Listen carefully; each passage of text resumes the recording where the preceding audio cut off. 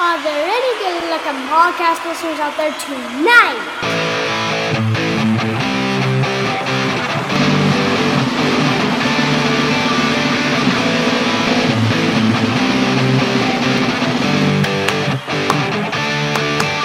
Soccer Noob, rockin' America. He doesn't know soccer, but he's gonna talk about Soccer Noob, rockin' America. Tactical analysis. Transfer news. Unlikely. Hey, that's not what I wrote. I don't really care. We're going with it now. All right, Soccer Noob, rockin' America. Soccer Noob, rockin' America. Feature a person noob, talking about soccer lots. Hello and welcome to episode 119 of Soccer Noob, Rockin' America, featuring my 10-year-old daughter and co-host extraordinaire, Person Noob. Hello. Thank you so much for greeting the fine folks. We are here to do what no other show in the world gives you. Sure, they're all giving you previews oftentimes of matches, but we're going to do it for the most important paramount matches from around the world. But as we define that, we're willing to go to any country, any top flight league, any confederation in the world, whether it's a big, important country whose matches you can see on TV or not.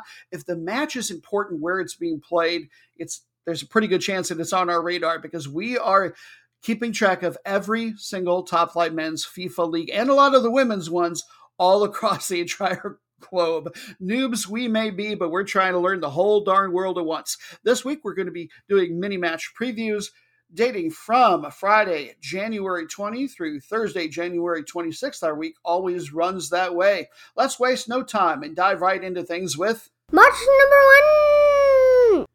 Our first is a match from one of the great leagues in the world, the Bundesliga, the top flight in Germany, ranked number 3 in all of Europe. They max out on European competition berths that they will earn. Their top 4 finishers will go to next year's Champions League group stage. One team will go to the secondary Europa League group stage, and one more will get to go to the fairly new tertiary tournament, the Europa Conference League, starting as far up as they can, which is the playoff round immediately preceding the group stage. Your matchup, at the very least at the time I scouted it, remember that things can change in the couple of days between scouting and recording. Number 3, RB Leipzig, taking on number 1, the mighty Bayern Munich. Here's a quick look at the table. Bayern, 34 points. Freiburg have 30. Then you have RBL, Red Bull Leipzig at 28, and Frankfurt and Union Berlin at 27. It seems like Munich is going to be fairly safe as we're right about at the halfway point of the season and getting one of those berths. No real surprise. We'll get into just how much of a powerhouse they are shortly. As far as the other Champions League berths, looks like it's going to be a game of musical chairs. We'll have to see who of that bunch gets left out. The series between these two teams has been all Bayern recently, with a 9-5-1 record. You can catch this iteration 2:30 p.m. Eastern Time here in the States, ESPN The Hot Deuce or ESPN Deportes. We will, as always, start by talking about the hosts. They are Leipzig. By the way, that is the 8th biggest city in the country, and it's the biggest in the state of Saxony, about 600,000 people.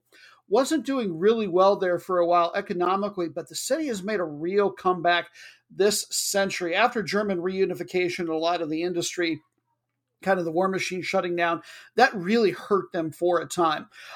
It's made something of a comeback. There's a lot of auto manufacturing there, and they are a leader in production of something that I wouldn't have thought about so specifically, something called breakdown cranes. Those are the cranes that you see as pertains to railway stations or out in rail yards that, for example, are moving entire train cars on and off the tracks. Kind of neat. Footy-wise, the club is a very young one, founded in 2009 specifically by the Red Bull Corporation. Twice they have finished in second place in the league, most recently 2020, 2021. They have not been able to wrest away a title from Bayern just quite yet. Could this be the year? Probably not, and one never knows. That's why they play the games. 2019-2020, this team made the Champions League semifinal. They're about to play in the round of 16 against Manchester City. And last year, they earned another major trophy for themselves, or their first one, I should say, in winning the FA Cup. Last year in league play, they finished in 4th place, hence the reason that they're still in the Champions League. This year, this is a really well-balanced team that I don't think will have any real problems holding on to a top 4 spot. They're getting 2 goals per match and have a top 3 defense to go with it. They're tied for number 3 in goal differential overall.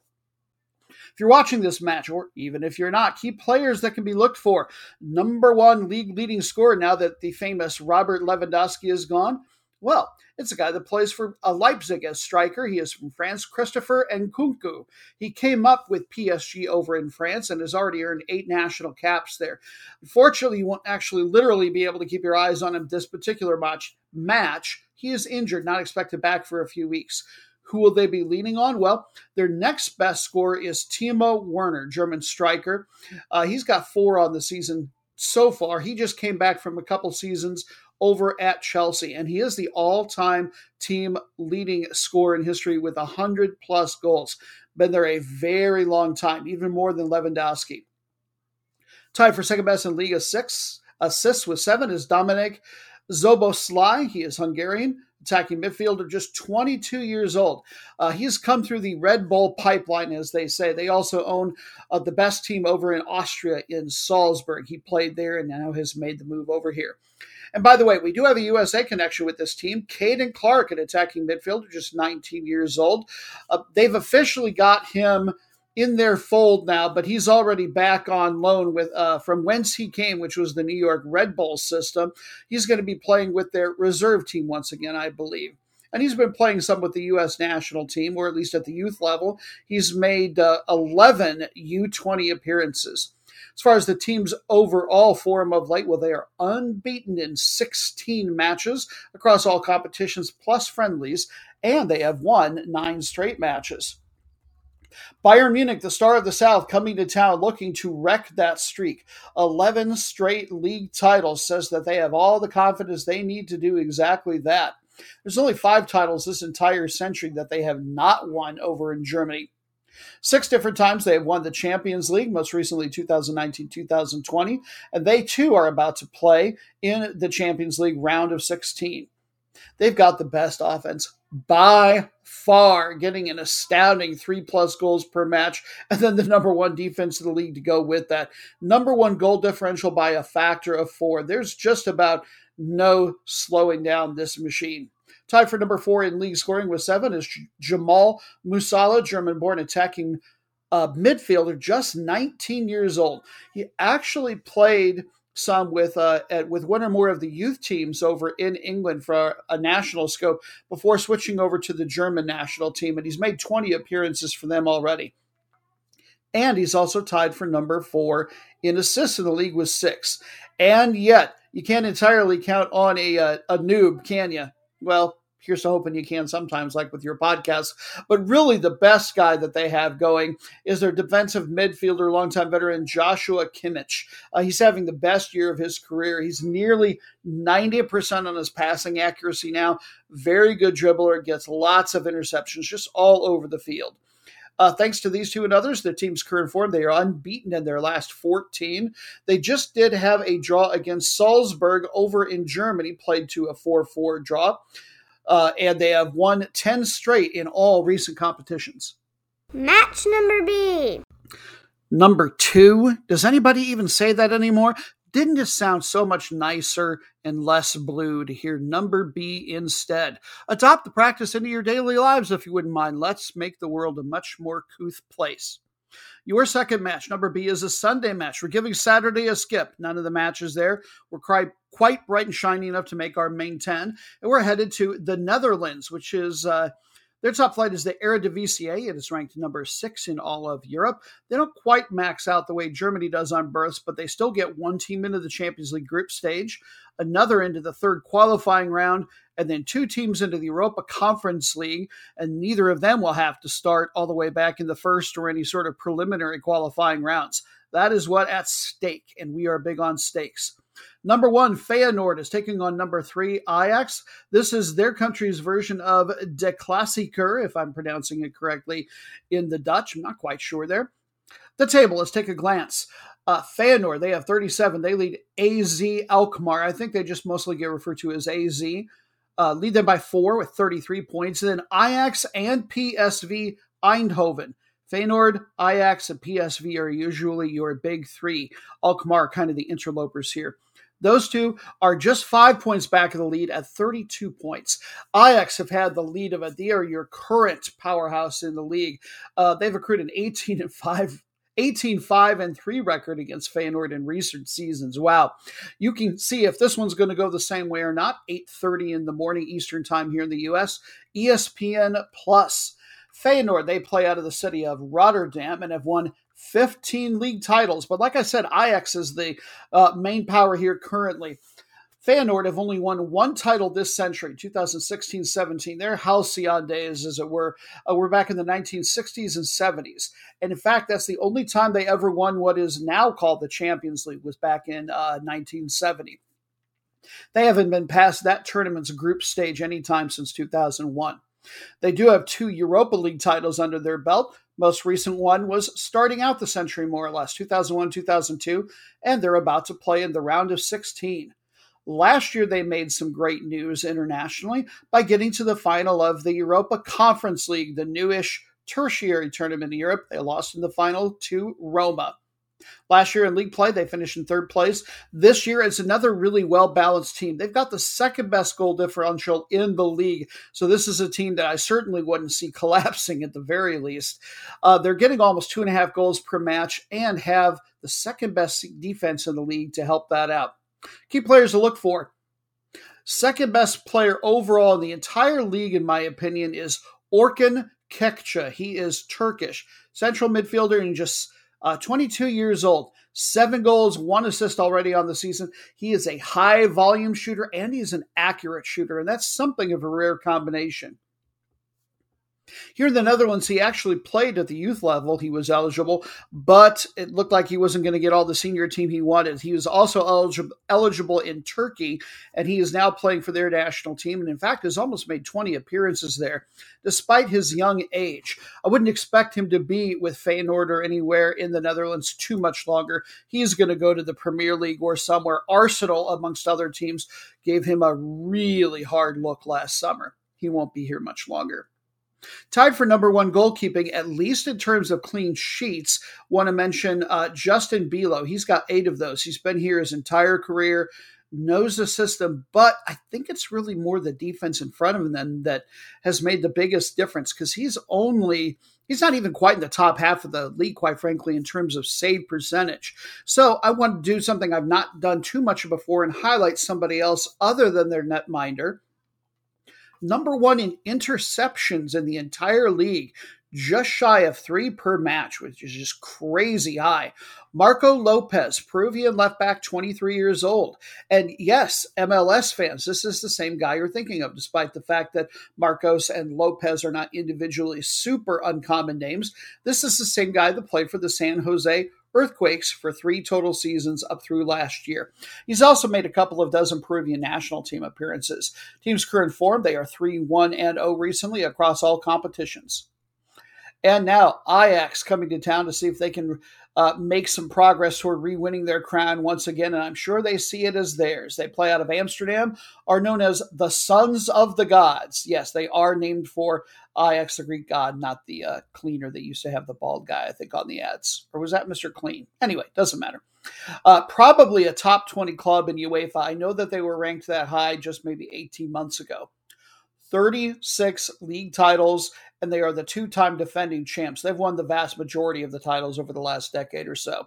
They've also won the Champions League title 4 different times, but none since 1994-95. Ajax these days, while still a very, very good team, is more known for its youth player production, and they stay profitable not by winning European competitions or going super far in those, but rather by selling off very, very young, talented players. They've got an amazing scouting system.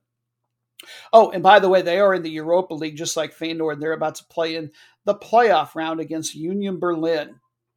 They were one of the great teams of the world in the 20th century, maybe the very best in Europe. 2018-19, by the way, they made the semifinal of this event as well. And they also won what is now called the Europa League. It was under a different name back then in 1991-1992. But again, most of their winning was in the 20th century. This year in league play, the defense is okay, but the offense is really where their bread is getting buttered. 2 and 3/4 goals per match. It's so cartoonish, it was hard for me to say. They've got the number 1 goal differential despite not having a top 3 defense. Top 3 in the league in scoring with 8 on the year is Brian Broby, striker, just 20 years old.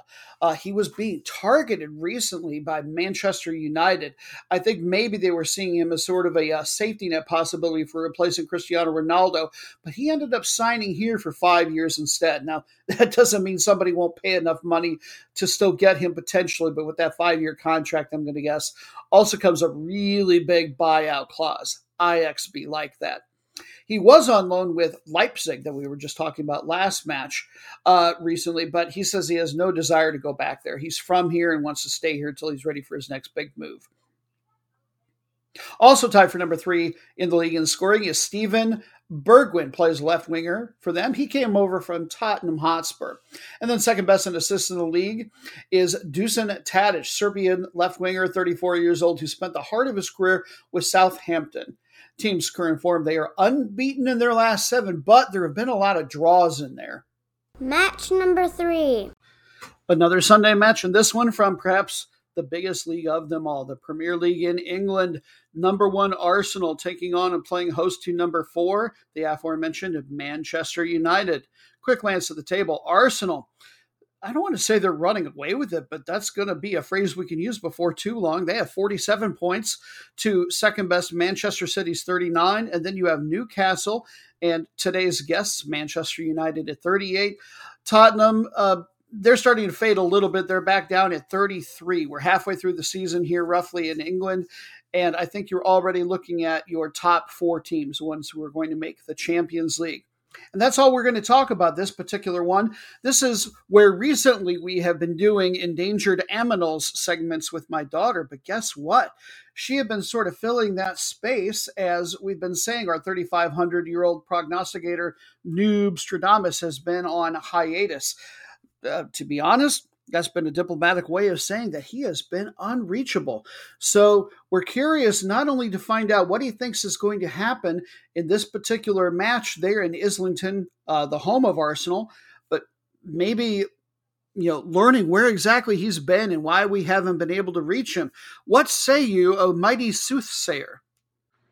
Greetings from the north-central London suburb of Islington, home of Arsenal. I come here not for Premier League, but in search of freedom. Freedom from you, noob. Our agreement is a strange but straightforward one. Soccer score, prognostication for you, Fresca, and loose expired prescription pills for me. And mostly I feed the pills to birds. Passes for entertainment on the Thracian plains of Greece, my usual haunt. It's that lime grapefruit ambrosia that keeps me wasting my divination gift on mere football scores. But what you send me is less sweet than store-bought, like my own personal brand of cocaine. I know you're sending me the truly original formula stuff. But Coca-Cola stopped making it with cyclamate sweetener decades ago, being US FDA banned. Saccharin. Now whatever else they're on to, it's too much. Too much! I traced the black market, European distribution network back to here. The Nigerian gangsters are fraudsters, but not in this field. London's Cypriot Turkish gangs don't have the finances for this. Neither do local white gangs, like Kelly Boys or Red Pitch. All big players in London otherwise. Then it hit me. Covering Arsenal and Islington, you've twice mentioned the Little Angel Puppet Theatre there. The former Temperance Hall building. Oh, the irony there. Only seats 100. How can those marionette-wielding wankers stay open? It's a front, isn't it? Cyclamates are still legal in Europe. It's cheaper than other sweeteners. This must be your source for original formula Fresca. But Dear Muppet Ministers, I don't want to see you brought down. I only want my product straight from you. Relying on Noob for this happy addiction robs me of all my dignity. Help me regain my humanity. I'm nearby, and I'm not that hard to find. I'm 3,500 years old and can touch the infinite beyond. I know people. I'm kind of a big deal. Until then... Match number 4. Well, I guess at least we might have learned a little bit about Arsenal's home suburb of Islington there, the puppet theater and some of the gang activity. But did anybody notice that we didn't get any kind of prognostication? What's the score supposed to be? We're trying to gamble on this thing. You know, if you be right on your scores a little bit more often, Noobstradamus, or bother to provide any guesses at all, we might be able to discuss maybe, getting you your own connection for the Fresca, though we would hate to lose you entirely. Maybe we can get you addicted to something else. Although, aren't we all really addicted to the lime and grapefruit deliciousness that is Original Recipe Fresca? I'd like to think so. All right, match number 4 is another Sunday match from the Premier Division of South Africa. Top flight there. It is the 4th ranked one in all of Africa, the CAF. Since they are in the top 12, they get to send 2 teams to their Champions League, and then an additional team will get to go to the Confederation Cup, which is their version of the Europa League. They're just over halfway through the season down there. Your matchup, number 3, Super Sport United versus number B, Richards Bay. The table, Mamelodi Sundowns have run away and hidden already with the trophy. They might have even delivered it to them for all I know. 43 points. That's compared to Richard Bay back at 29. So they're competing for that second Champions League berth with Super Sport at 27. And then Kaiser Chiefs are kind of flirting with trying to compete for it. They've got 24.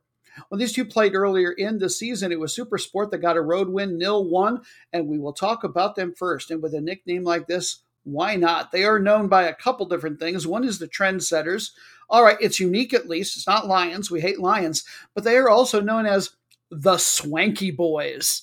Yeah, I just love that. And they don't even spell it with a Z, so they're not even trying to go 1990s like cool/ironic with it.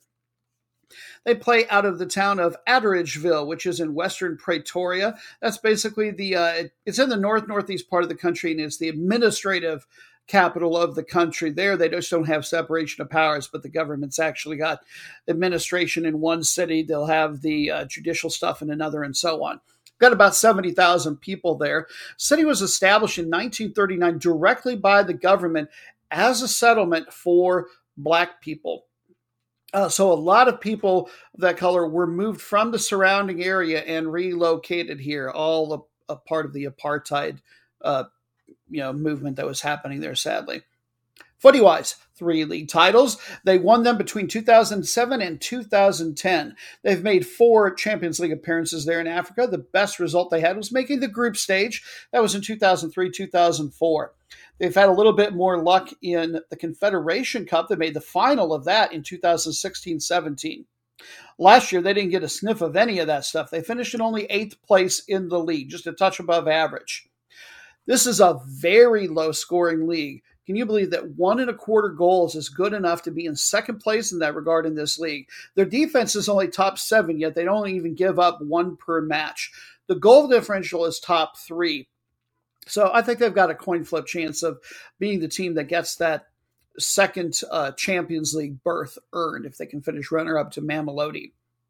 They're one of only 4 teams in the league, strangely enough, with a positive goal differential. I don't really know what that says about the league as a whole, but it was just sort of a weird thing to see.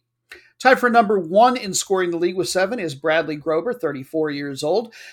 European fans could recognize him from his days with the mid-table team in Turkey. That's a tough tongue twister. Göztepe. Boy, I thought that would be the harder thing to say, the name of a Turkish city, but go figure.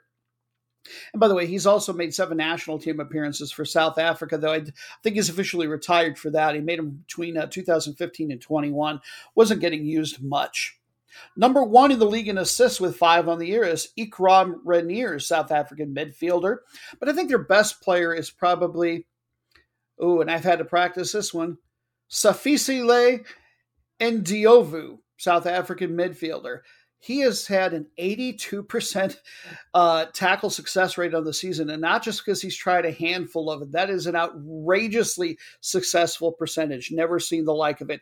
And he's got boatloads of interceptions. So great combination of power and speed with that guy. You wonder if maybe there aren't European teams taking a look at him. Team's current form, but they've lost 2 straight matches.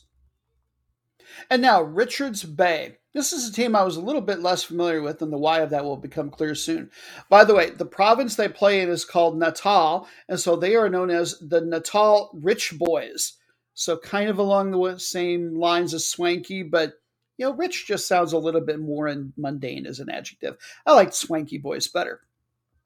Richards Bay is the name of the town that they play out of. It is also the name of the deepest natural harbor on the continent of Africa. City is in the east-northeast part of the nation. They've got about 60,000 people there, and despite all the harbor traffic, the unemployment is outrageously high. They're at maybe 40%. Just unbelievable. Now, the club, if you're not familiar with it, don't feel bad. I wasn't either for the most part. They were only founded in 2017. They won the first division, which is the second tier in South Africa, just last year. So I believe this is their first year up here. Their defense is incredible. They've clearly spent their finances on that. They are tied for second best in that regard, only giving up a goal every other game on average. Their offense is pretty weak, though, even for South Africa, and I think that's going to haunt them as they try to chase a Champions League berth. At this point, they do have the best second overall goal differential, though. On the defensive side, number 1 in save percentage and second best in clean sheets. The two go together so well. Anchoring their defense is Jamal Salim from Uganda. But I think the best player, at least the best outfield player that they have, is Tsepo Mabua, South African defender, who really likes to get up. He's got a couple of goals already on the season. His clearances and his interceptions are off the charts high. So he may be getting up the field to help with the offense, but if he's doing much of it, boy, he tracks back fast. Team's current form, their only loss in their last 11 matches was, understandably, to number 1 Mamelodi Sundowns. Match number 5. That's it for your weekend, but there is no rest for the weary. We're right back into it on Monday. This might be one of our shorter previews. I don't have a lot on one of these teams, and the other one you probably already know plenty about. Monday, we take a look at the Coupe de France, their FA Cup, which has reached the round of 32. When we last talked about it, we were talking about the overseas territory team of Les Tamponnais from the nation or territory of Réunion, east of Madagascar, somewhat near Africa. Sadly, they lost last week, and so now we are going minnow watching, looking for a giant slayer. And the lowest tiered team that is still left alive from the 6th level of the French pyramid, which is actually roughly the same level that they consider the overseas territories to collectively be. We have U.S. Pays de Castle, and they are playing a host. Yeah, they got the draw, and they get to invite PSG to town, the mighty League One powerhouse. We're going to talk about the home team first, and only the home team. You probably, if you're a veteran fan, already know everything you need to about PSG. There's not a whole lot that I would normally bring you that's brand new. Plus, we just talked about them last week. U.S.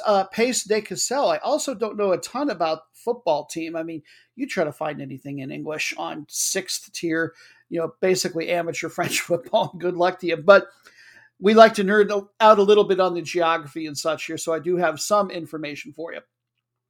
The town of Castle is in the far north of the country, not real far from the coast.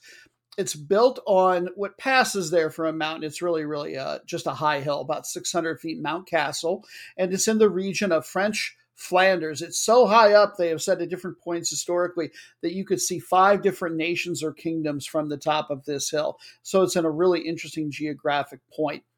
History buffs might recognize this name. Everybody is a little bit more familiar with Dunkirk, which in World War II was a site of a key battle. Well, the evacuation, the success of that from Dunkirk was in large part made possible by a holdup of enemy forces here right around this hill, Castle. Now, the French lost, but they held up the enemy forces long enough that made that evacuation up at Dunkirk much more successful.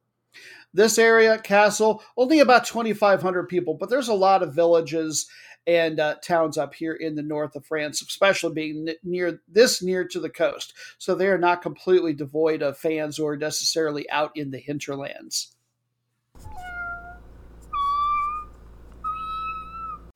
The feline version of da-da-dun, da-da-dun. Yeah, let's give the kiddies an update of last week's matches, and they are for you as well. Match number 1 was a Saturday match last weekend. The Manchester Derby, United took on City, and I believe what most odds makers considered an ever so slight upset, even though they were at home. It was Man United getting the 2-1 win. No change in the table for these two teams. For City, Kevin De Bruyne had an assist, and for United, Marcus Rashford had the opening goal. Match number B, same day. Saudi Arabia's Premier League number B, Al Shabab, took on Cristiano Ronaldo's new team, number 1, Al Nassr. Not that Ronaldo was slated to be in this one, and he wasn't, but they did play to a 0-0 draw. That race is tight enough that actually Shabab are all the way down to number 4 now. Match number 3 from the Premier League of Antigua and Barbuda in the Caribbean. Number B, Grenades took on number 1, All Saints United. It was the Saints getting a 0-3 win. No change in the table, but obviously they have widened their lead.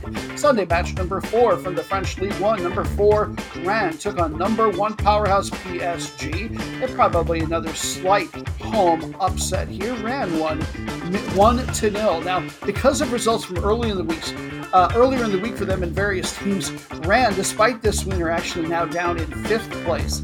Match number 5 from the WSL, the women's top flight in England. Number B, Arsenal took on number 1, Chelsea.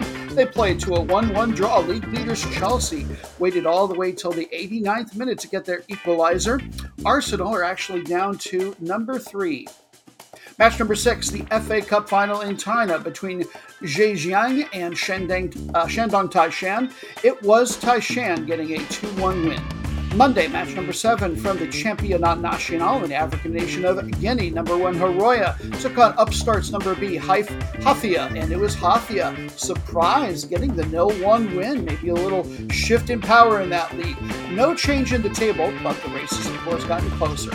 Match number 8 to the AFF Cup final, second leg of the home and away two-legged tie between Thailand and Vietnam. It turned out the Vietnam earned a 2-2 draw at home, but Thailand, they defended their home pitch with a 1-0 win. Congratulations to the title winners. Match number 9 from the African Nations Championship.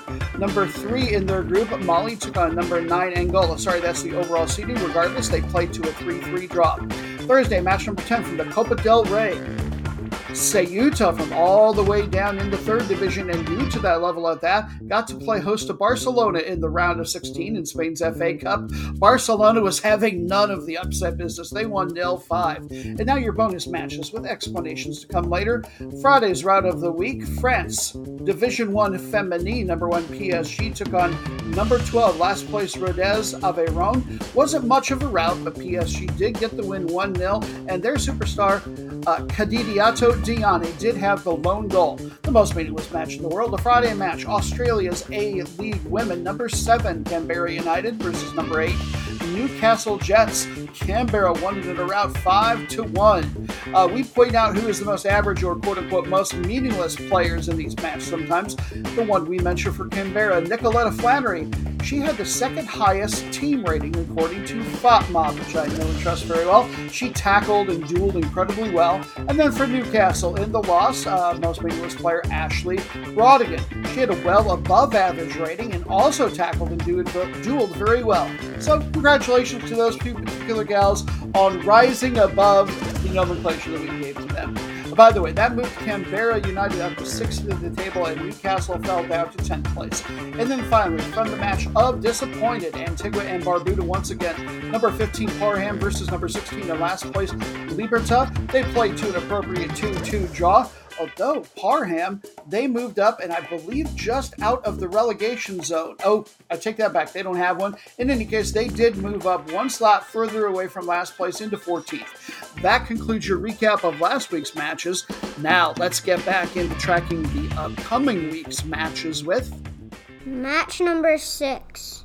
More for your Monday and here in Europe, but this time we venture finally a little bit away from the top leagues and into an area where most Western podcasts aren't as likely to be. Say hello to Liga 1 of Romania. Very average, at least for over in Europe. They are the 25th ranked league on the continent. At the end of the regular season, This league, like a lot of them, will divide into championship rounds. That'll be for the top 6, and the relegation rounds, the bottom 10 from this league. And they'll play some more again at the end of that. One team will get to go to the Champions League first qualifying round, and then 3 teams will get to go to the Europa Conference League. They're about 2/3 of the way through the season, or at least the regular season before they divide the league into 2. Your matchup, number 1 FCV Farol Constata taking on number B CFR Cluj. Currently, Farol Constata lead Cluj by just 1. Cluj in turn lead a trio of teams by 6 points. So it's not truly a 2-horse race quite yet, but it's really getting to that point. When the 2 played earlier this season, it was Farol Constata that won 1-3 on the road. Series between these 2 recently, and if you follow soccer from this part of the continent at all, this won't be surprising. Cluj have had the best of it with a 14-7-10 record. In fact, I'm surprised that it's even that close because they are one of the 2 usual league behemoths, whereas Farol Constata is typically not there. We'll talk about Constata first. They are known as the Sailors or the Sharks. Very sea-oriented team geographically. Farol, in fact, means lighthouse, and that's because this city is on the Black Sea coast, Constata. It's the 5th biggest in the country, has maybe 300,000 people. A little bit of mythology for you. Legend has it that Jason and the Argonauts landed here after they retrieved the Golden Fleece. This is also, and this is not mythological, this one's true, one of the oldest continuously inhabited places in all of Europe. So big for archaeology nerds. The club went bankrupt in 2016-17, but fans, they took up arms immediately, figuratively speaking, and recreated this club. And then their FA said, that's fine, but you got to start all the way down in Liga 4. So they've done some climbing, obviously, since then, made it back to the top flight. Before they did that, they were bought up by a different team, the owner of Viitorul Constata, and merged the 2, despite the fact that the owner obviously had Viitorul first. When they merged them, he made the decision that that name would disappear and that this name, Farol, would be the one that went forward. So they have kind of inherited the other team's history, so to speak, when it comes to records and such. So they just rejoined Liga 1 last year, 2021-2022 season. And last year, they did pretty well for their first year back. They finished in 5th place. This year, number 1 offense with 2 per game and a top 3 defense to go with it. Number 1 goal differential by a factor of 50%. They're looking good. Tied for second best in league goals on the year with 9 is Dennis Olibek, center forward. He started his career here, actually, but then he went to Inter Milan over in Italy, of course. They mostly loaned him out, so now he's back. But if you follow a lot of different European clubs, you might know him from his time in Turkey with Greece and back here in Romania. He actually played for their opponents today, CFR Cluj. Tied for number 3 in assists in the league with 5 on the year is Alexei Paul Pitu, just 20 years old, left winger for them. A number of EPL clubs have shown interest in him, but the biggest club from over in the UK that's really been tracking him has been Rangers in Scotland, one of their big 2. Team's current form is starting to fade maybe just a little bit. Chinks in the armor showing. They're 0-2-1 in their last 3. Coming to hopefully take advantage, Cluj. Give you some perspective. This club is considered to be maybe just outside the top 50 in Europe. Number 60 was the most recent ranking that I could find. That puts them between AS Monaco, one of the former great powers in France. That's somewhat on the rise again. And the giant in Azerbaijan, Karabag. They play out of the hyphenated city of Cluj-Napoca, which is the 4th biggest in the country, has maybe 350,000. You'll find that in the northwest. It's more or less the unofficial capital of Transylvania. And while it's most famous, of course, then, to us anyway, for the mythology, the folklore regarding vampires, it's actually in reality becoming a really big tech city for this country. Tons of software development going on in particular. And they're still alive in the Europa Conference League, and they're about to play Lazio in the playoff round. They can win that 2-legged tie, then they will be into the group stage. Last year, or rather, earlier this year, they played in the Champions League, but they fell out of it in the first qualifying round. They have never been past the group stage in the Champions League or the Europa, and then in the Europa League, they've never been past the round of 32. They are known as the Railwaymen, and they have won 8 league titles, and over half of those, 5 to be precise, have all been in a row recently. They are your defending champions. The defense, they've got top 3 there, and then on offense, not quite as good, but pretty close. They get 1.5 goals per match, second best goal differential in the league. What makes them tough to stop on offense when they're really clicking is that they don't have one offensive star. They've got 3 players who are all just outside the top 10 in the league with 4 goals each. But the man who's been setting them up, this is who their opponents will be looking to shut down. Cyprian Ian Dayoc, their 36-year-old central midfielder. He leads the league with 8 assists, and he's got 3 goals as well. This is his 4th time with this particular club. Every time he leaves, they just pull him back in. Biggest name club he's probably been with. Briefly, he played for German yo-yo club Schalke. And he's made 26 Romanian national team appearances, though I don't think he's made any in at least 2 years. This team's current form, well, they just had a 9-match unbeaten streak broken against number 9 Hermannstadt. Match number 7. We march into Tuesday and over to Italy, Serie A, the number 4 ranked league in UEFA, where number 5 Lazio is going to be playing host to number B Milan. This is a really key one for Lazio at home because the top 4 will get to go to the Champions League. And at home, if they want to make some serious headway, they've got to get some points off of a couple of the teams ahead of them. Right now, it's been all Napoli over in Italy, 47 points in the table. Milan, they've got 38. Juve and Inter Milan are just 1 point back. And then Lazio and a couple of other teams are stuck at 34. So Lazio right now is in the Europa League spot in number 5, looking to make a climb. But boy, it is crowded in that area.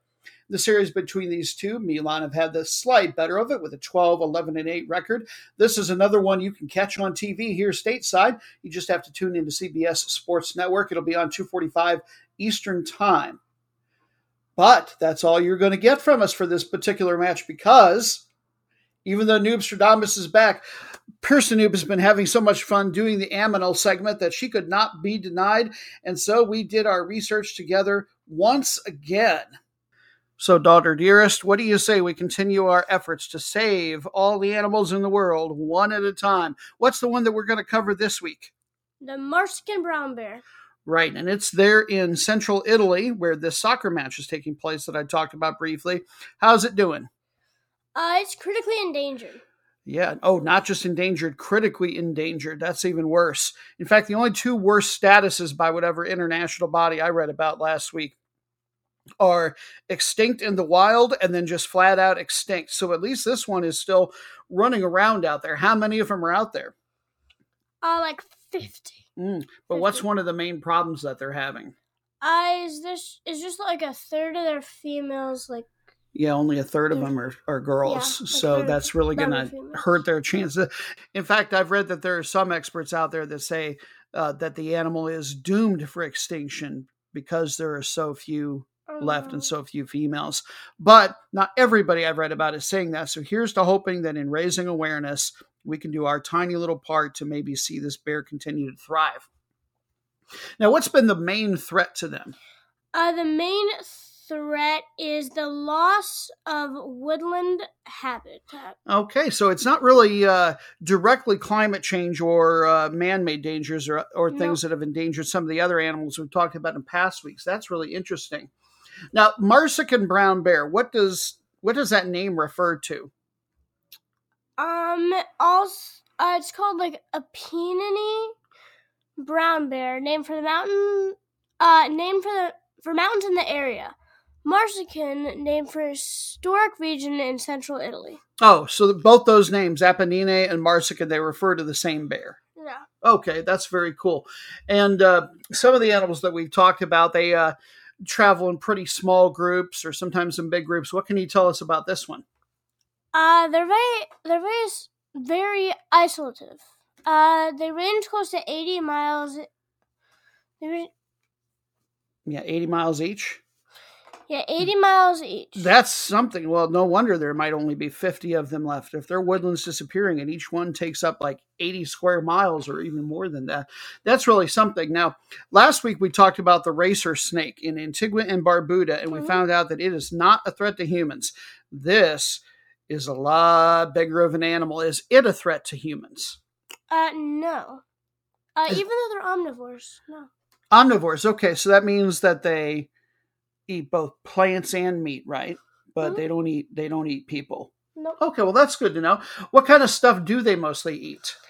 They mostly eat buckhorn berries. All right, and when they do want meaty products, what kind of stuff do they go for? Do they like Lunchables?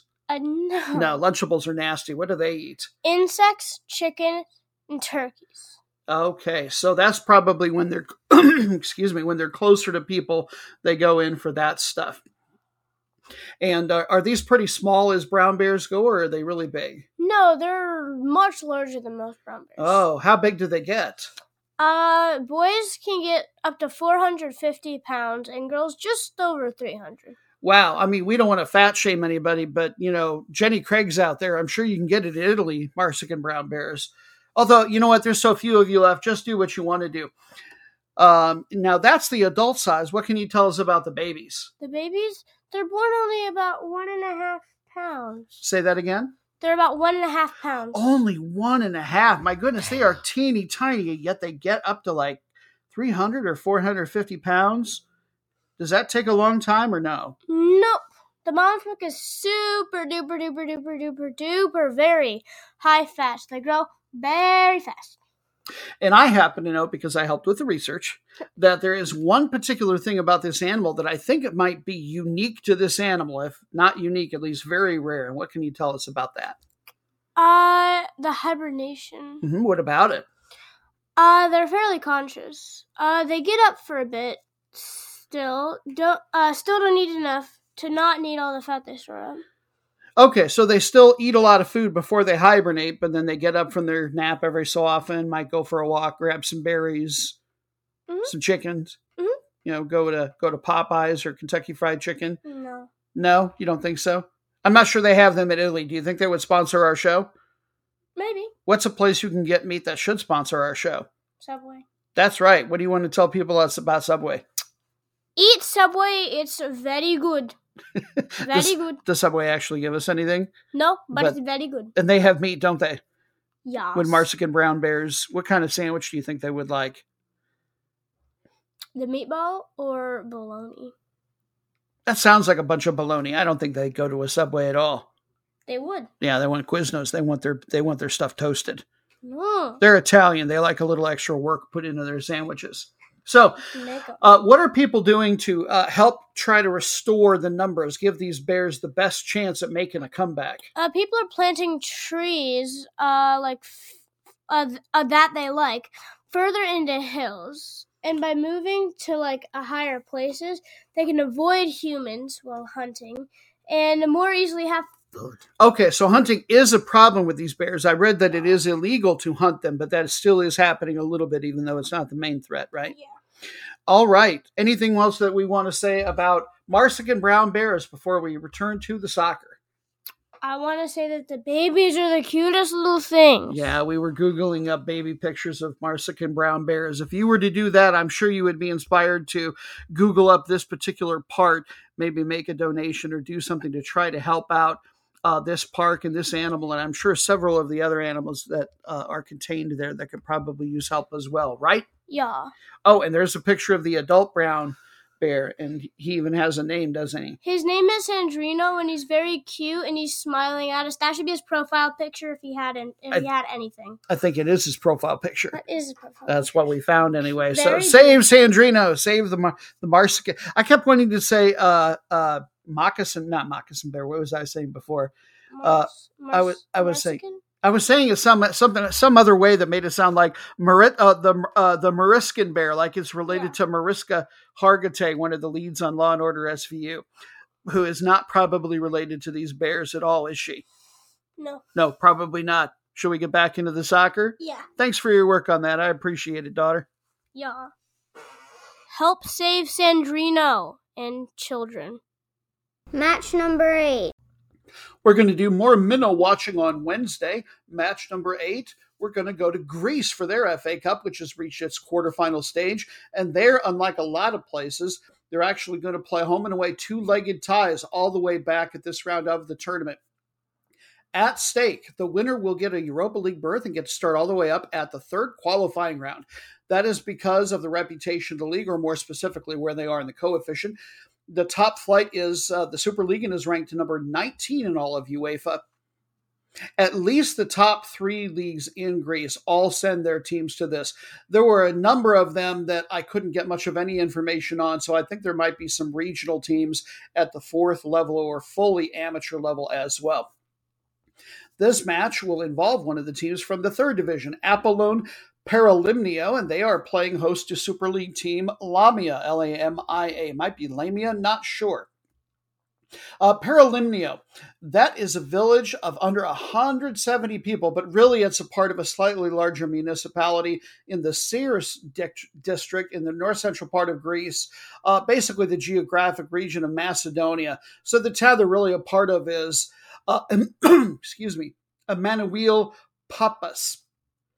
They play in the Gamma Ethniki, as I mentioned, that is the third division. And in fact, there's really 5 regional leagues that make up that entire division. They're 15 teams strong each. This particular one that they're in is in the northeast part of the country. They're currently in third place in their league and have very strong metrics for that level. Number 2 offense. Whoops.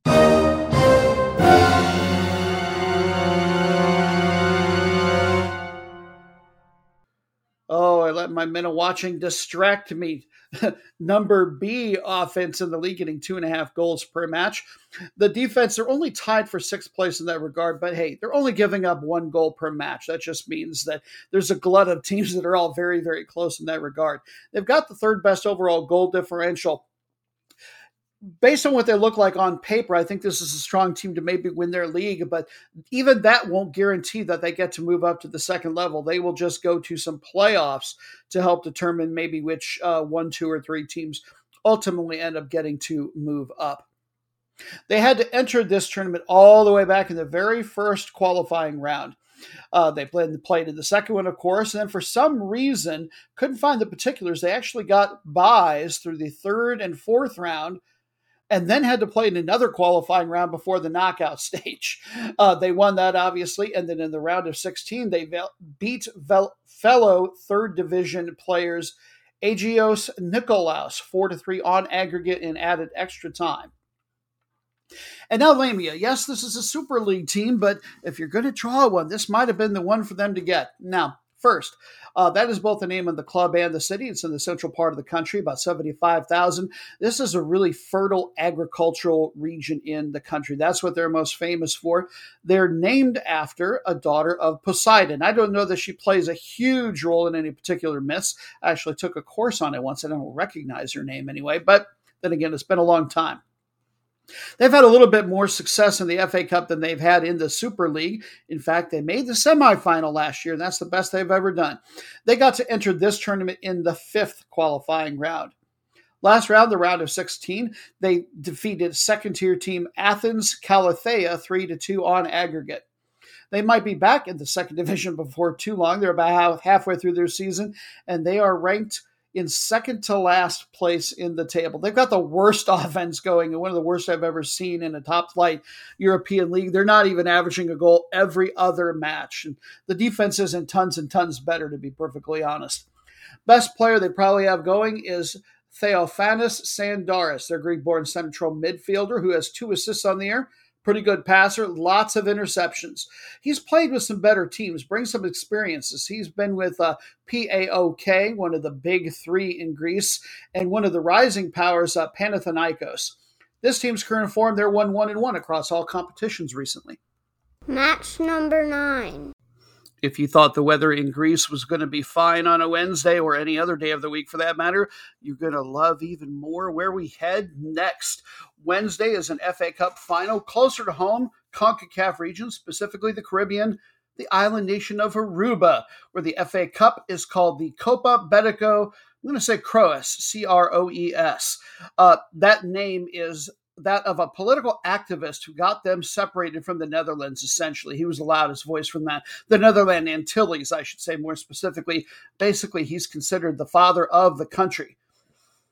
But I really can't give you much of a mini preview on this because at the time of recording, the semifinals haven't yet been played. The final four teams are pretty big names, at least at that particular level. They're ones I recognize, which says a lot. National, RCA United, and Britannia, easily the best team down there. They've got the most titles for this particular event, would probably be a favorite once again.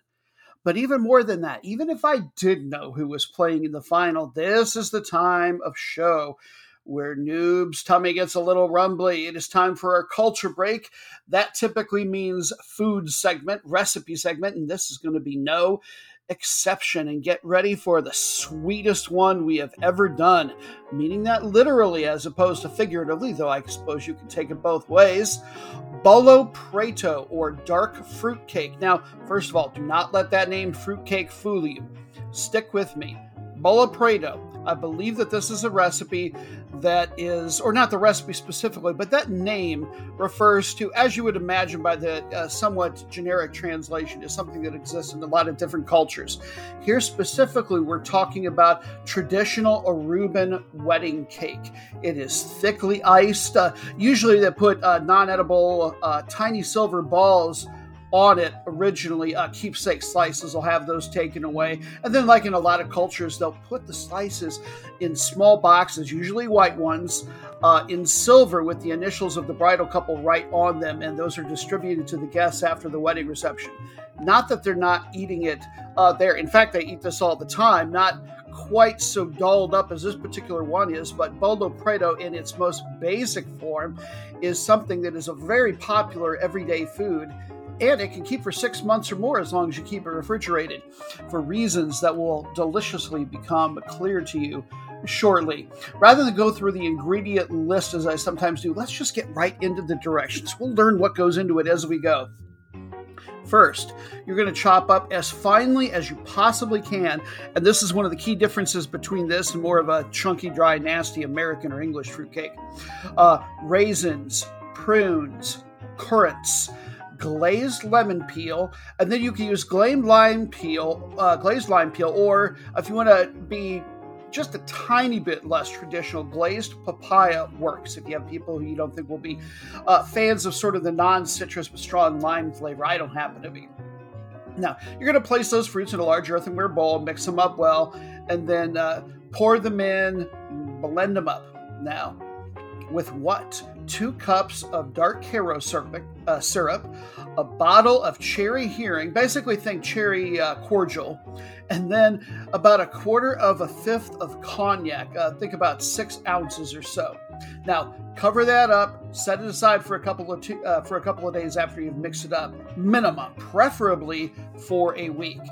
Next, chop once again as finely as possible in the fruit grinder your almonds. Bitter almonds are specifically the best ones to use for this. You're going to sift your pound of flour. That's going to make a pretty traditional sized cake, by the way. Set the almonds and the flour aside for later. You preheat your oven to 300 degrees, and then you're going to cream, butter, brown sugar, cinnamon, nutmeg, and ground cloves. You're going to beat those and add to the cream mixture probably about 20 eggs, even as expensive as those are these days. The actual baking isn't going to really surprise you. You're going to need a couple different pans for making something that's a traditional wedding cake size. You want to use fairly deep ones as well. Cover them with greased brown paper. Divide the batter between the 2 pans. You may have to actually bake them for an hour after all that work. Check them with a toothpick. 15-minute intervals, pretty standard, semi-pro baker sort of stuff. Toothpick should be completely free of batter when it's withdrawn from the center of the cakes. This thing is so rich and so sweet. There is absolutely no reason to be overly concerned by drying it out. You do not need the center of it to be moist enough to stay on the toothpick. It's going to be just fine. Then, when it's cooled all the way down, you can wrap the cakes in aluminum foil, store them in airtight containers, refrigerate them. It's not absolutely necessary, but it's preferred. And then depending on how long you're keeping these, you want to, if it's more than a couple of days, which you really should, you want to sprinkle a little bit more cognac over them from time to time, as opposed to dripping like melted oleo and then cooled or something of that nature. Get more boozahol in there. It's going to be one of the richest, sweetest experiences I suspect that you can ever have. And even if this sounds like a lot of work to make, either recreationally or specifically for someone's wedding, this might be the sort of thing that if you know someone who's getting it done, you can see if they can find a baker that can make this sort of deliciousness. And match number 10, we're done. Finally! Such a sweet child, but perhaps she has a timed rendezvous to play Roblox games with her friends or classmates or some such. One more Wednesday match before we head into the 3 super cool bonus matches. And this is a league we're getting to know somewhat well, aren't we, longtime listeners? But this and Cyprus, they are the 2 great races in the world right now as far as I'm concerned. Indonesia's Liga 1 is the 25th ranked league in all of the AFC, but we go everywhere with no apologies. There's only one Champions League berth at stake right now, and that team would have to start in the playoff round. Those things are fluid. By the time the next Champions League rolls around, they might be doing a little bit better. Time will tell. They're just over halfway through the season here, and there are 5 teams within 5 points of first place. Number 3, Persija Jakarta. They're going to be playing host to number 1 PSM Makassar that we've had a couple of times over the last month or two, but not the first one. So, a quick look at the table specifics. Makassar at 37, Madura United at 36 points. The hosts, Persija Jakarta, they're at 35. Bali United and Persib Bandung are not out of it in any way, shape, or form, not with this many games to go, and they're just back at 33. When these two played earlier in the season, Makassar only managed a 1-1 draw at home. The series between these two, Persija have had a little bit the better of it, earning a 4-5-2 record in recent seasons. Talking about them first, they're well inside the top 100 clubs. Last ranking I saw was number 79. I think Persija basically means Persia, by the way, for you word nerds like me out there. I know there was some influence and maybe even some quasi-colonization from the Persian Empire way back. The team is known as the Kemayoran Tigers. Kemayora is a district, by the way, of central Jakarta. They may have the biggest fan base in all of Asia, I read. I've got a hard time believing with teams like some of the Saudi Arabian teams and Japanese teams. I just don't know, but one source said it, so it's a really big team at the very least. And why not? They've won 11 league titles, just 2 here in the modern era, maybe the last just 18 or so years. Most recently won it in 2018. 2019 internationally, they played in the AFC Champions League. Second preliminary round was all the further they got, though. And then in the AFC Cup, the secondary tournament, sometimes that's all their champion qualifies for when their league is just a little bit lower in the continental coefficients. They've been as far as the group stage. Last year, they finished just in 8th place. This year, the defense is keeping them buoyed up near the top. They're only giving up 3 goals every 4 games on average. That is tops in the league. Their offense is very average at best. They're not even getting 1.5 per. Good overall for the number 5 goal differential. I think we're deep enough into the season to say this is probably not one of the teams that's going to be surviving in another 2 months as far as the true title race is concerned. But that's why they play the games, and I'm just a noob. But the metrics are the metrics, and I think the goal differential is really telling. Team leading score for them with 5 on the year is Czech player, center forward Michael Kremenchik. He spent the heart of his career with Victoria Pilsen back home, which I don't think was a really great team probably when he was there, but nothing to do with his departure. But they are in the creme de la creme now. That's really become a 3-team league instead of just 2. This team's current form 3-0-1 in their last 4. And now PSM Makassar, that is the capital of the state of South Sulawesi, which is in the eastern half of Indonesia's territory overall. This is the 5th biggest city in the country, 1.5 million in the city proper, metro area of about 2.5 million. Most famed historically for hair oil, maybe back in colonial times. So, just think about the great mustaches maybe they've had back then and over the course of history, and know that this is what those were used to smooth those out and curl them up. Makassar oil. Also famous from this area, if you have really old style, old school dark wood cabinets, it could be ebony that was used from trees from this area. They are ranked just inside the top 150 within the AFC. Those coefficient ratings, by the way, go back about 5 years. They've won 6 league titles, but they're ranked a fair bit lower than their hosts today because they've only won 1 title here in the modern era of that league, and that was just before the turn of the century, 1999-2000 season. I was about to say this year, but technically now it's last year. 2022 AFC Cup, they made the ASEAN, or Southeastern Zonal Final of that tournament, best they've ever done. They made the quarterfinals once of what is now the Champions League in Asia back in 2001. Last year, they nearly got relegated, finishing all the way down in 14th place. They've got great mascots, by the way, though. They're known as the Red Fish and then the Roosters of the East. Quite the dichotomy there in the sort of animals that they might have running around their stands, but I think that's fun.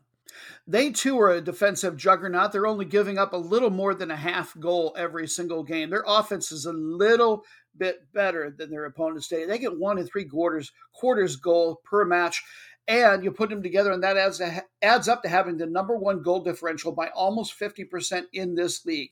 Therefore, I really like Macasster's chance to get both a result in this game and to hold on to the title. They've got a Brazilian, as so many of these Asian teams too in these middling leagues. They have a limited number of forwarders they can typically have on their team. Top 10 scorer with 6 is the singularly named Everton at center forward. European fans may recognize him from his time at an admittedly not great team, but nevertheless one of the better teams in all of Europe, and one of the better leagues, I should say.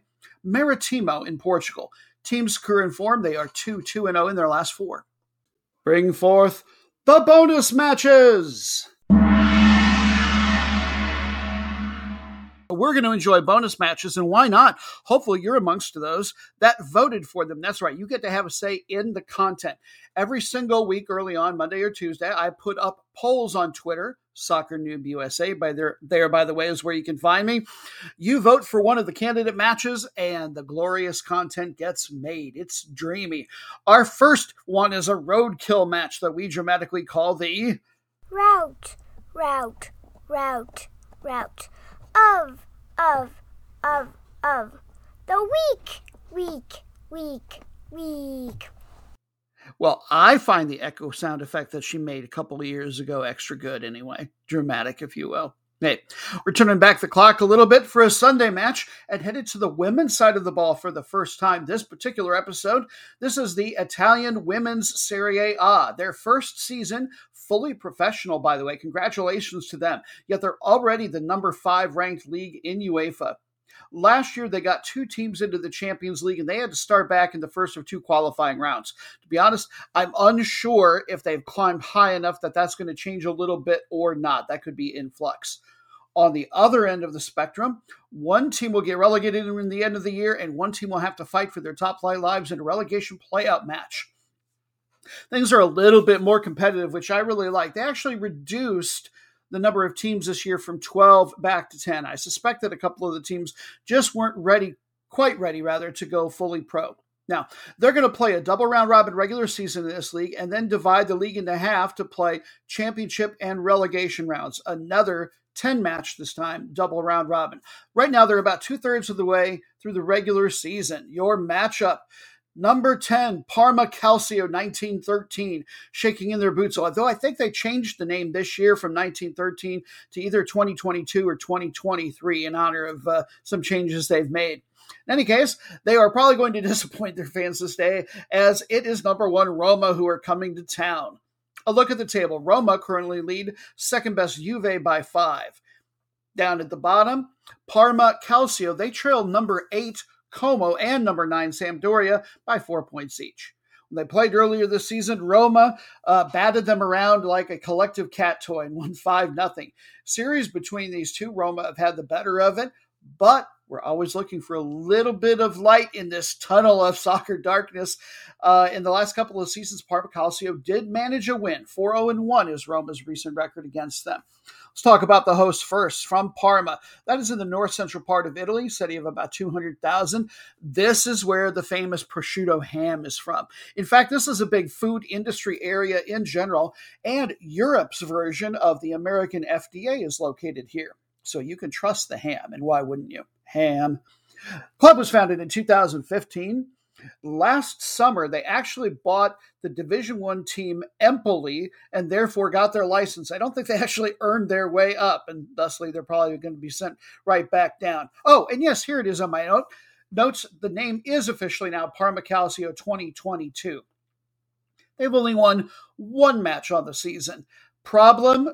Well, there's a laundry list of them. They've got the number 9 offense of the league. They're not even scoring a goal per match, but the defense is the real bugaboo. They're giving up almost 3 per match, and no other team in the league is anywhere close to that. They've got the worst goal differential by over 50%. Nevertheless, they do have a gal who is in the top 10 in league scoring with 5 on the year, Italian-born Melania Martinovic. She's got 5 on the season, and we have a USA connection. I couldn't readily find too much on her, but they do have an American defender, or at least she's eligible to play for the United States, Antoinette Williams. Team's current form, they have lost 2 straight matches. And now, coming to town to once again probably have their way with them, Roma. They are known as the She-Wolf, a nod to the historical founding of the city of Rome. Also a very young club, as are most of the ones in Italy. It was founded in 2018. Their one major trophy so far, they won the FA Cup in 2020-2021. They're still alive in the Champions League ongoing right now and about to play one of Germany's really good ones, Wolfsburg, in the quarterfinal. Last year, they finished in second place in the league. This year, the defense, just astounding. They only give up a little bit less than 2/3 of a goal every match on average. Coupled with the top 3 offense, they have the number 1 goal differential going. Tied for 5th place in team scoring with 6 is Valentino Giacinti, another center forward. Team's current form, well, they've won 3 straight, and get this, a 15-1 goal differential. Wow.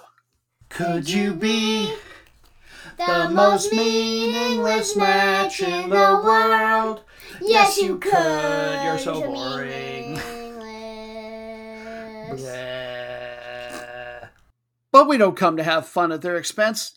For the most part, we want to shine a spotlight, pay homage to 2 teams somewhere in the world that you have voted for that nobody else in the world is probably paying much attention to, maybe even in their home country. It always involves 2 teams, typically from a top flight league somewhere in the world, that are equidistant from the glory and honor that would be being near the top of their table and being able to earn a Champions League or some other tournament berth.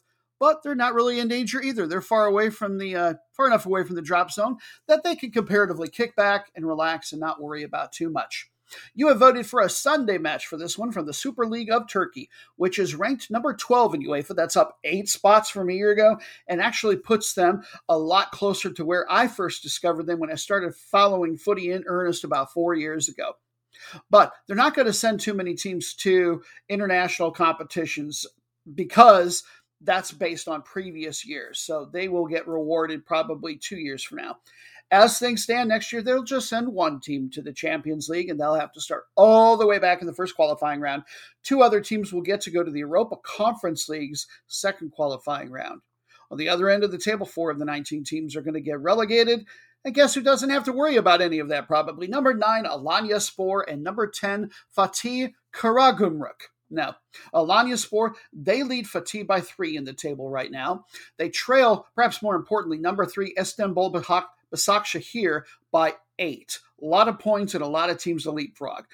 They don't have to make any travel plans to go deeper into Europe. Now, on the other end of things, Fatih, they lead number 16, Hatayspor. That's the best of the teams that's in the relegation zone by 4 points. So only half as many, but still a lot of teams that they would have to fall past. When they played earlier this season, Alanyaspor won on the road. They won 2-4. Nice big shootout. Series between these two recently, Alanyaspor have gotten a 3-1-1 record built up. 2 of the 4 Super League matches that are being played today are available on beIN Sports. And this is not one of them, and that's why we're doing it, I guess. Alanyaspor. The city of Alanya is on the southwest, kind of central coast of Turkey. Not a huge city, about 100,000 people, 250,000 in the greater metro. Big tourism area. And here's your most meaningless fact for the most meaningless match in the world for this team. 30% of the country's real estate sales in this area go to foreigners, and that is the most of anywhere in the country. Also, I don't know if you want to call this meaningless or not, but they've got one of the worst crests I have ever seen. Use your Google machine to find this. If you want, it's not garish. It's quite the opposite. First of all, there's kind of a weird tent-shaped looking A that's filled in with a really dull green. And then there's an oblong American football kind of shape in the middle. It's yellow backfilled and has a weird blocky black S inside it. And then much of the rest of the background is a dull orange. There's also a white circle that's below everything that I just described. And then with squiggly lines kind of inside, as if they were too lazy to write out what they wanted to write out. It's like, here's something that represents writing. And it says 1948, which I assume is the year that the club was founded, but it doesn't match in a crest where really nothing matches anything else, colors or otherwise. This club is ranked just inside the top 250 in UEFA. 2020-21, though, they did get some international experience, got to play in the Europa League's second qualifying round where they lost. That is the team's only ever international appearance that I can find record of. Last year, they nearly got to go somewhere again. They finished in 5th place. This year, the defense is what's letting them down. 1 2/3 per goal isn't all-time bad, but that puts you 13th in this league. It's not the highest scoring league in the world. They're well within the top half, only getting 1 2/3 goals per match. Overall, number 10 goal differential, -1. Yeah, absolutely meaningless. Their most meaningless player, rather than looking for a great one, we look for one right in the middle of the FotMob app rankings. Daniel Candeias. He's a Portuguese left winger, 34 years old, just 1 goal, 2 assists on the season. To be honest, not much of a passer, but he is a pretty good tackler. He's made lots of European stops. Most recent one with the team with which you might be familiar, Rangers, one of the big two over in Scotland, and he played there from 2017 through 19. Team's current form, they are perfectly meaningless, 2-0-2 in their last 4. And now Fatih. That is the name of a district that is actually in Istanbul. And then Karagümrük is actually a neighborhood. It means black gum. I'm really hoping that refers to a tree, because otherwise, yuck, no matter what else it would mean. Basically, this area geographically, if you're a history buff at all, you might know that it coincides with the old Constantinople. This used to be, if you go back a couple hundred years, so fairly recently by Eurasian standards, this was a pretty wealthy area, but it's a working class one now. The wealthier folk have all moved to the Anatolian or Asian side of the border, I believe. And the city's got over 400,000 people, probably a little bit of a richer club than their opponents today. This is their 3rd straight year in Division 1 and their first stretch since the 1980s. So welcome back and congratulations on not being in our next match, which we'll get to in a little bit. I would have guessed that would have been more likely for them. Last year, so 8th place this year, 2nd best offense in the league, getting over 2 per game. But since they're in the most meaningless match, I'll bet you can guess they've got the worst defense, giving up almost as many goals as they score. So their goal differential is just a little bit above average, just 1 above the even mark. Most meaningless player for them is a Swede named Jimmy Durmaz, central midfielder, 33 years old. No goals, no assists, doesn't seem to be his role. They could probably use a little more production for him, but he's a good passer, good dribbler. I don't know if he ever did, but at his age, he's not able to really track back too much on defense anymore. He's played for some slightly better teams in the past, but he's getting into the twilight of his career. He's made stops at Toulouse over in France, Olympiacos, one of the big ones in Greece, and Malmo, an excellent Swedish team for him back home. Team's current form, they've gotten 2 straight draws, pretty meaningless. They are unbeaten in their last 4, largely been shootouts, a 13-8 goal differential. And now, as always, we do not end the podcast in notes of happiness or joy, but rather with wailing and gnashing of teeth. Feel consternation towards the match of Disappointed! This is always a match between 2 teams from smack dab in the bottom of their table. You have selected a Friday match from one of the French territories. We're headed back to the Caribbean, specifically to Martinique, where the top flight is known as the Championnat National. And on Friday, there will be a match that probably nobody's going to want to go to. There's got to be a lot of other things to do in Martinique anyway. But hey, they're CONCACAF members, even though they're part of the overall French FA. And so we're going to pay attention to them. The overseas territories in France, by the way, I believe are collectively considered to be right on par with the 6th tier in the French pyramid. Give you a little bit of an idea of the quality. None of these teams, even if they're eligible, would be probably able to do very much damage in, say, the CONCACAF Champions League, let alone even the old CONCACAF League that is going the way of the dodo bird. According to Kick Algorithms, a site that I really know and trust, this is the 19th ranked league in all of our federation. Give you some perspective. Quality-wise, that puts them between Trinidad and Tobago, which have a little bit stronger national team than they do league system, and Belize, easily the weakest of the Central American teams, or countries, I should say. This is a league that is made up of 16 teams, the Championnat National, and they're divided into 2 groups of 8. The top 3 from each group will make the playoffs at the end of the regular season. The bottom 2 from each of the groups will get relegated, and then 2 more teams will have to face off from each group in a relegation playoff match.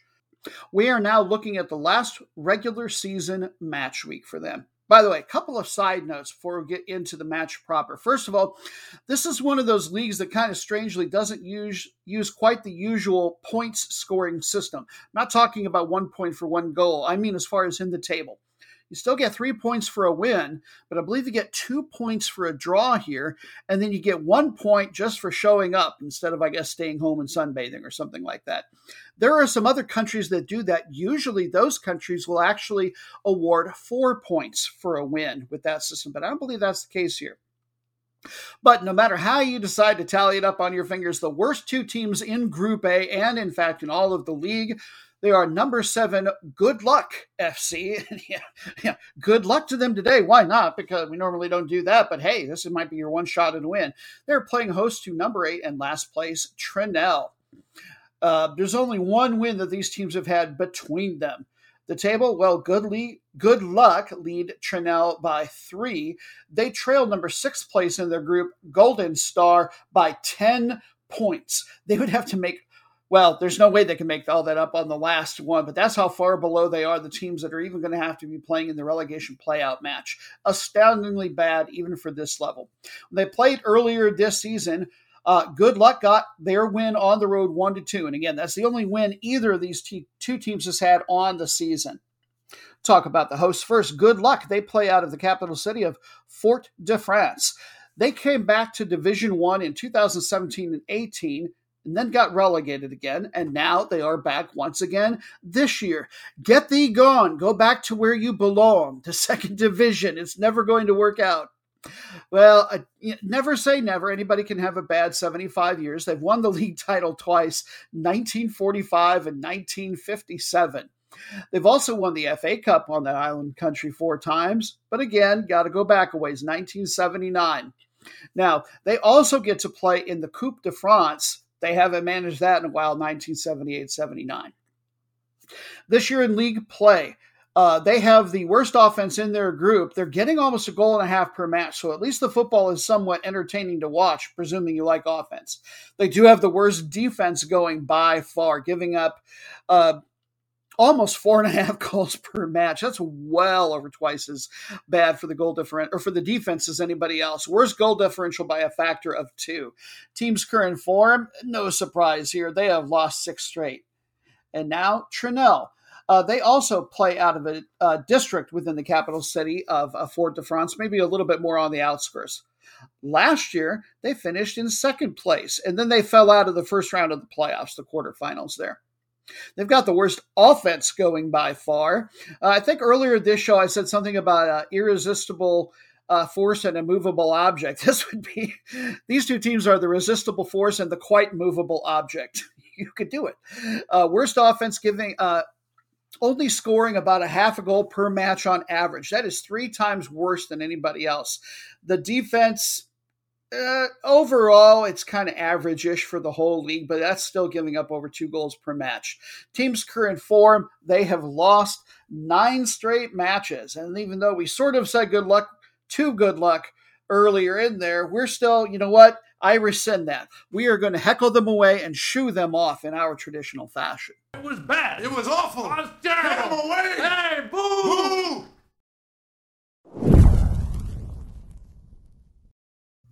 That will very nearly put a wrap on episode 119 of Soccer Noob Rockin' America featuring Person Noob. I want to nerd out a little bit here vexillologically. We like our geography and related things here. And Far Away Football on Twitter, right before we started recording today, had a really nice thread on the brand new flag there in Martinique. They have now officially gotten rid of the white, upright, coiled snake that looks a little bit like what you might see shape-wise, say, on a Gadsden flag against a blue background. Historically, all the French territories have had to have some commonalities in their flag with, at the time that they were colonized, the French flag. Now, unofficially, this flag has kind of been replaced in the past, but with something different. Now they have something brand new and have completely moved away from the old one. And the reason they've wanted to do that is because it's really been seen in more recent years that flag was very much connected with the slave trade and some other negative things, of course, from colonial times. So now they've got one with the red and black triangles working down from left to right and a gorgeous deep mint green ribbon in the middle, and then a silhouetted black long-billed bird that I assume, of course, is indigenous to the region. It is in flight. A couple of feathers have just started to come off of it here in the pictorial. It is fabulous. So, hey, congratulations to them, and Google that up. And now we really are done for this episode, so thank you to Far Away Football. I'd also, as always, like to thank he who is known as the management for all of his editing and production wizardry, to Dan the Interno Inferno for all of his creative and inspired efforts, to my daughter, Person Noob. Mwah! We love that you love animals and counting down and all the things that you add to the show. And finally, thank you to you for finding us. We hope you'd enjoyed this really what we've heard described as change of pace podcast compared to a lot of other ones, and that you wouldn't mind passing us on to your footy-minded friends. So, until we can do it again in a few days, please have yourselves a fabulous footy week. Take care.